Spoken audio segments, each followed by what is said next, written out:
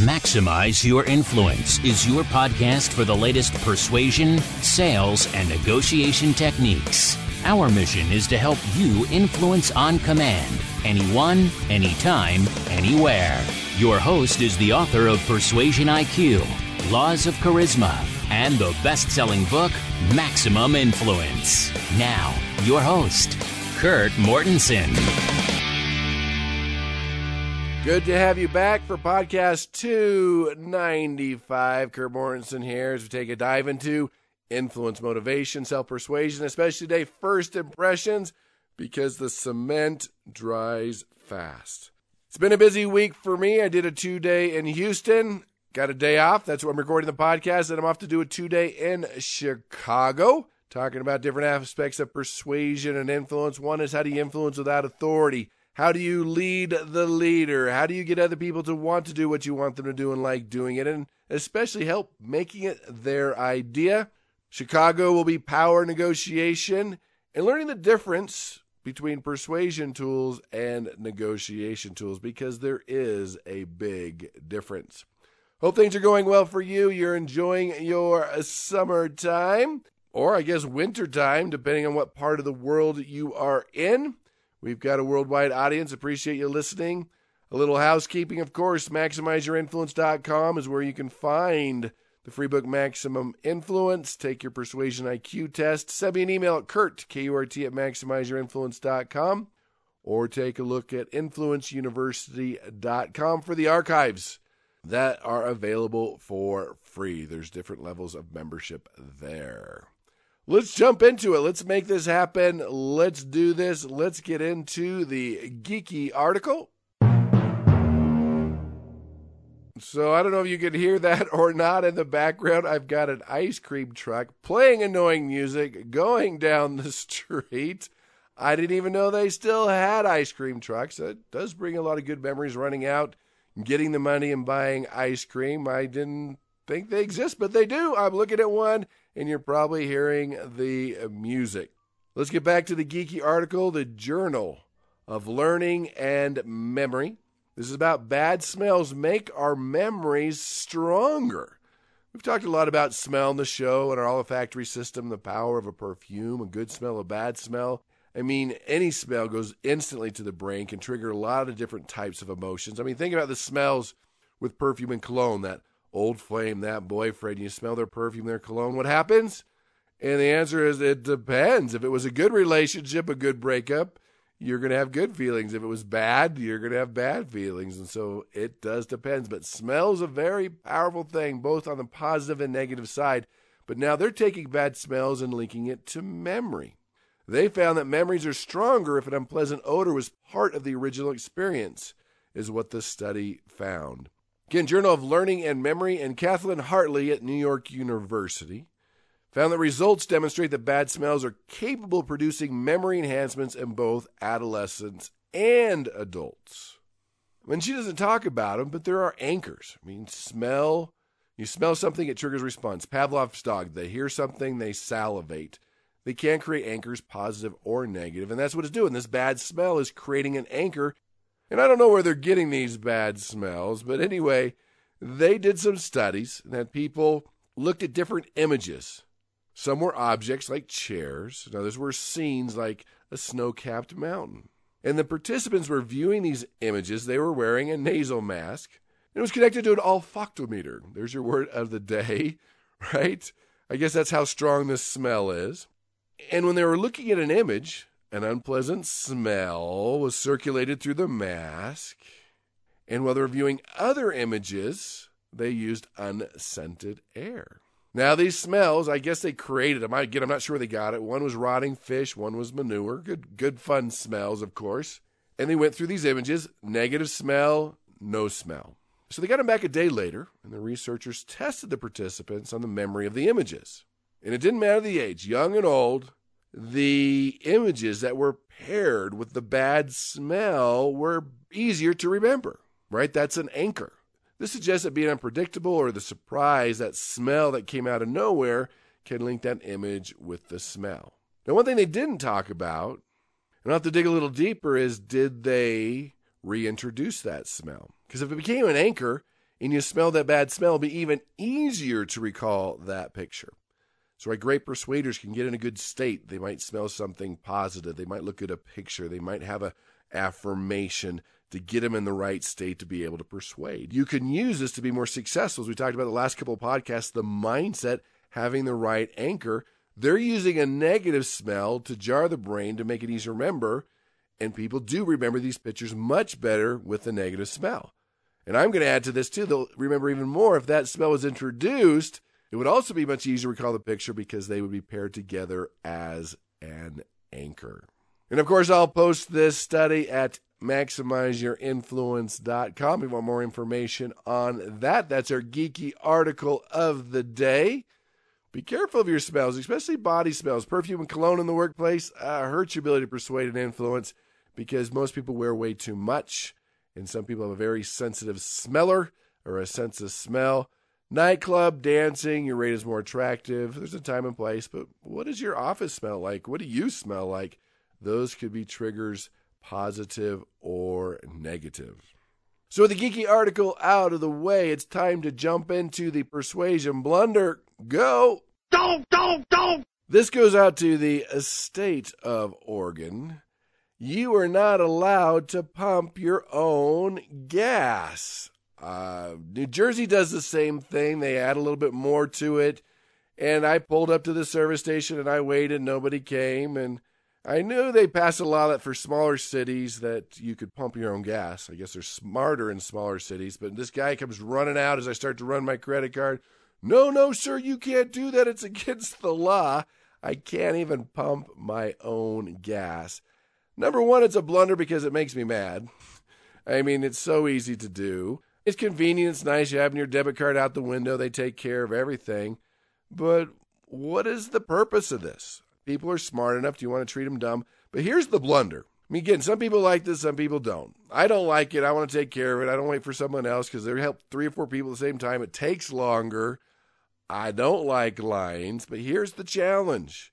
They don't realize it's cost them, I'd say millions or billions of dollars, is when you pull up to that convenience store and hang your debit card out the window, I noticed that most people just sat there. They didn't go inside. And that's keeping people from going inside and buying items. And that's where they make the money. Most gas stations make their money in selling other items. Now, maybe if the person says, hey, can I get you anything, make it easier for people to buy, that's one thing. But most people don't go in. Compared to most gas stations, people just put on the auto lock, it fills up, it stops automatically, go in, they purchase something, they use the restrooms, they're purchasing a lot more. The states that allow you to pump your own gas, there are more people inside the convenience store than the states that don't. Anyway, it made me mad, treated me like I was dumb, didn't like it. Again, some people do, but the biggest blunder is you got to get people engaged and involved. If you're making it so easy for them, even if you're charging them, you're missing out on long-term sales. So that's my angry rant. That's the blunder. I can't pump my own gas. And he did get mad that I was attempting to pump my own gas because that's not allowed. And I'm not smart enough. And I know I'm exaggerating a little bit, but that is the blunder of the week. And that brings us to our content via reader email. Oh, boy! This comes from Victor in Denmark. Shout out to Denmark. I am half Danish, half Czech. So I guess that'll be part of the motherland for me.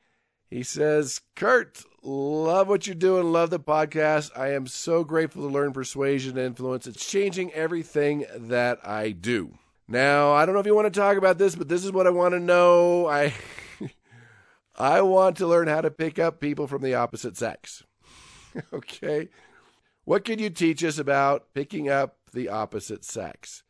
Well, Victor, this is a family show, and I'll still give you access to InfluenceUniversity.com. Remember, if I read your email, you get access to the gold membership at InfluenceUniversity.com. You know, I've done research on charisma and attraction, and I have turned down seminar opportunities and speaking engagements on how to seduce the opposite sex and how to be more charismatic. You know, I do it on charisma, but I just kind of, is that kind of crossing the line?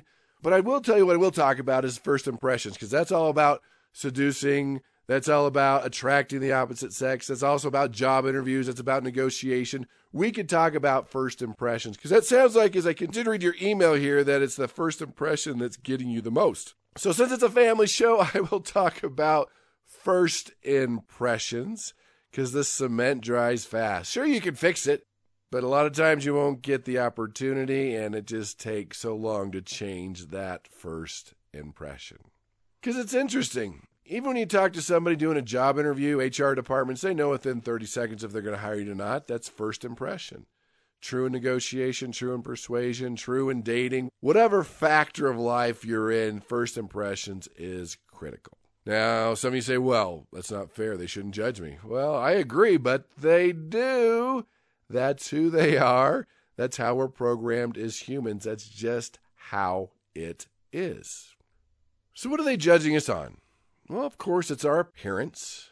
Some things we can fix, some things we can't. We know that taller people are rated more charismatic, have more power. Most CEOs are taller than average. Do you look athletic? Do you look fit? Do you look fat? I mean, people judge on all those things. The shape of your face, your hairstyle, your accessories is all part of this. Most cultures, white teeth are rated more attractive. Some cultures, it's not. It does vary by culture to culture.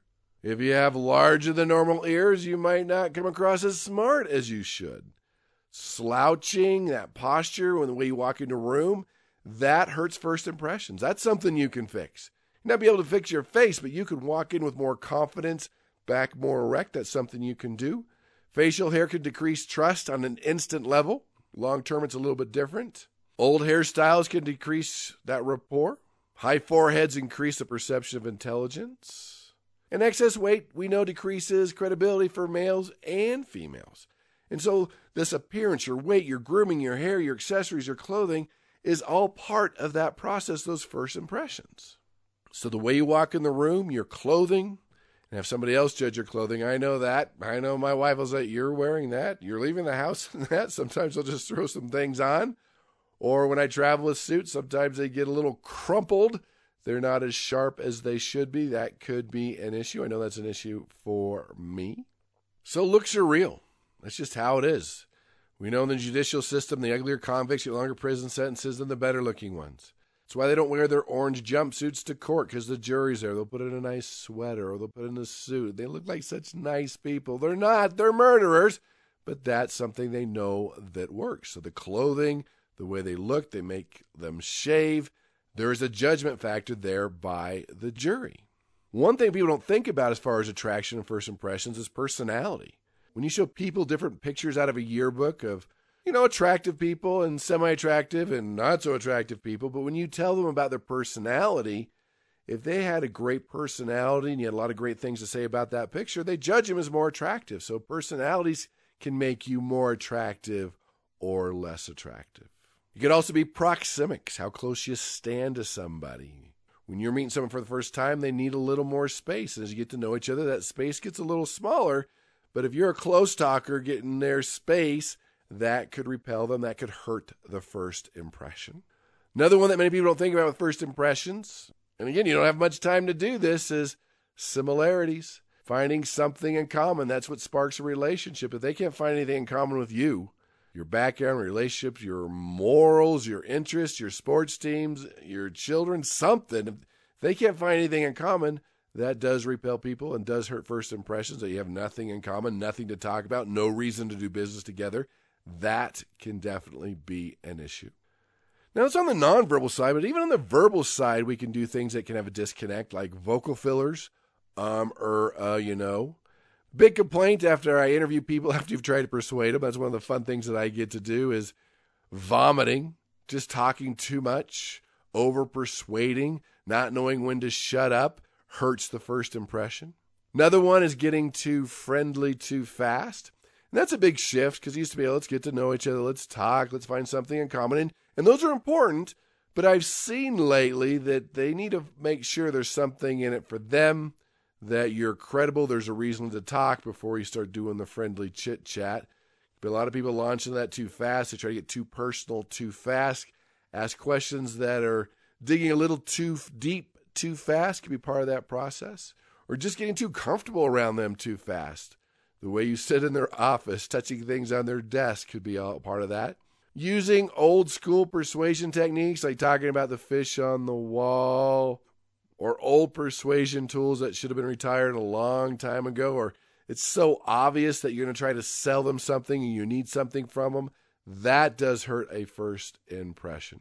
And these mistakes kill your ability to be charismatic, to be influential. And here's the hard part. I call it the persuasion pitfall, is that most people will never say anything to you. They'll never alert you to the fact that you're repelling them. They don't like you, that it's a bad first impression. It's happened to you. You go to a car dealership or a furniture store and somebody pushes a little too hard, too friendly, too fast in your face, trying to close you right away. You're like, just looking, come back later, get more information, I'll call you back. Yeah, whatever.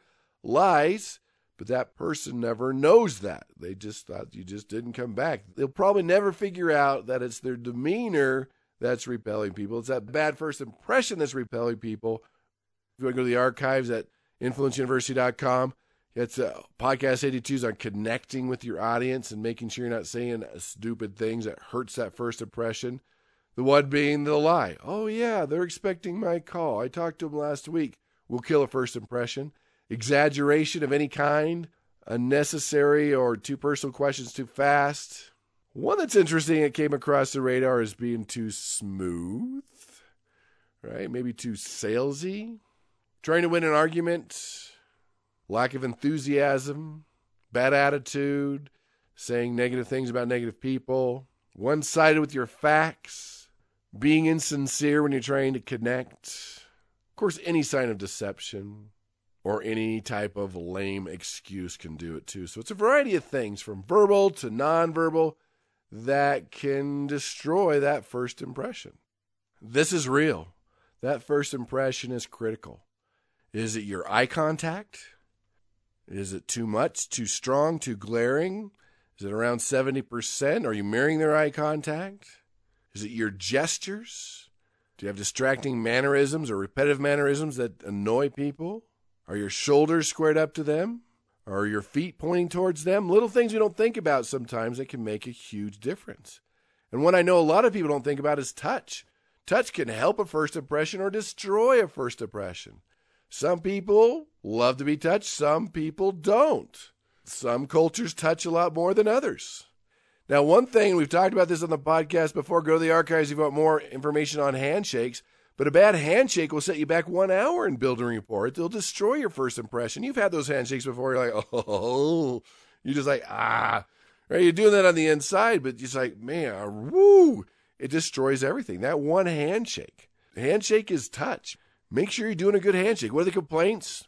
Crushing, too strong, too weak, too many pumps, too sweaty, too cold, grabbing your fingers. And I think we don't realize many times that you can adjust your handshake. You can mirror their energy. You can mirror their pumps. You can mirror a variety of things. When you do a good handshake, make sure your shoulders are aligned, good eye contact, mirror their strength, 2 to 3 pumps, right? Your arms completely extended. You're not pulling them in. That's another big complaint that people have. Watch your handshake. You're so worried about so many other things that you're missing that first impression. It doesn't matter what you say if they don't remember it, if you can't talk to them again, or you have a bad first impression. It is real. So, Victor, hopefully that answers your questions. Yeah, and you want more with seducing and other things, but it doesn't matter what you do. In persuasion, influence, negotiation, first impressions are critical. If you're dating, if you're in the workplace, you're meeting someone for the first time, doesn't matter where you use these, first impressions is critical. The cement dries fast. Again, you can repair it. It takes the time. You might not get the opportunity. Work on those first impressions this week. So thanks for listening. You can find us at YouTube, iTunes, Spotify at Maximize Your Influence. This week's YouTube video is on intuition, one of the laws of charisma. It's a power skill that will shock you. It was one of those skills with charisma and interviewing people that wasn't even on the radar, but it's a power skill. We'll talk about that on the YouTube channel. Any questions, email me at Kurt, K-U-R-T, at MaximizeYourInfluence.com. Hit the like, hit the subscribe. Tell your friends, family, and enemies about Maximize Your Influence. I do appreciate that. Learn to master the art of influence. Learn the skills of negotiation. Learn how to persuade yourself and others. And when you have the tools, that's when you qualify and become a power persuader.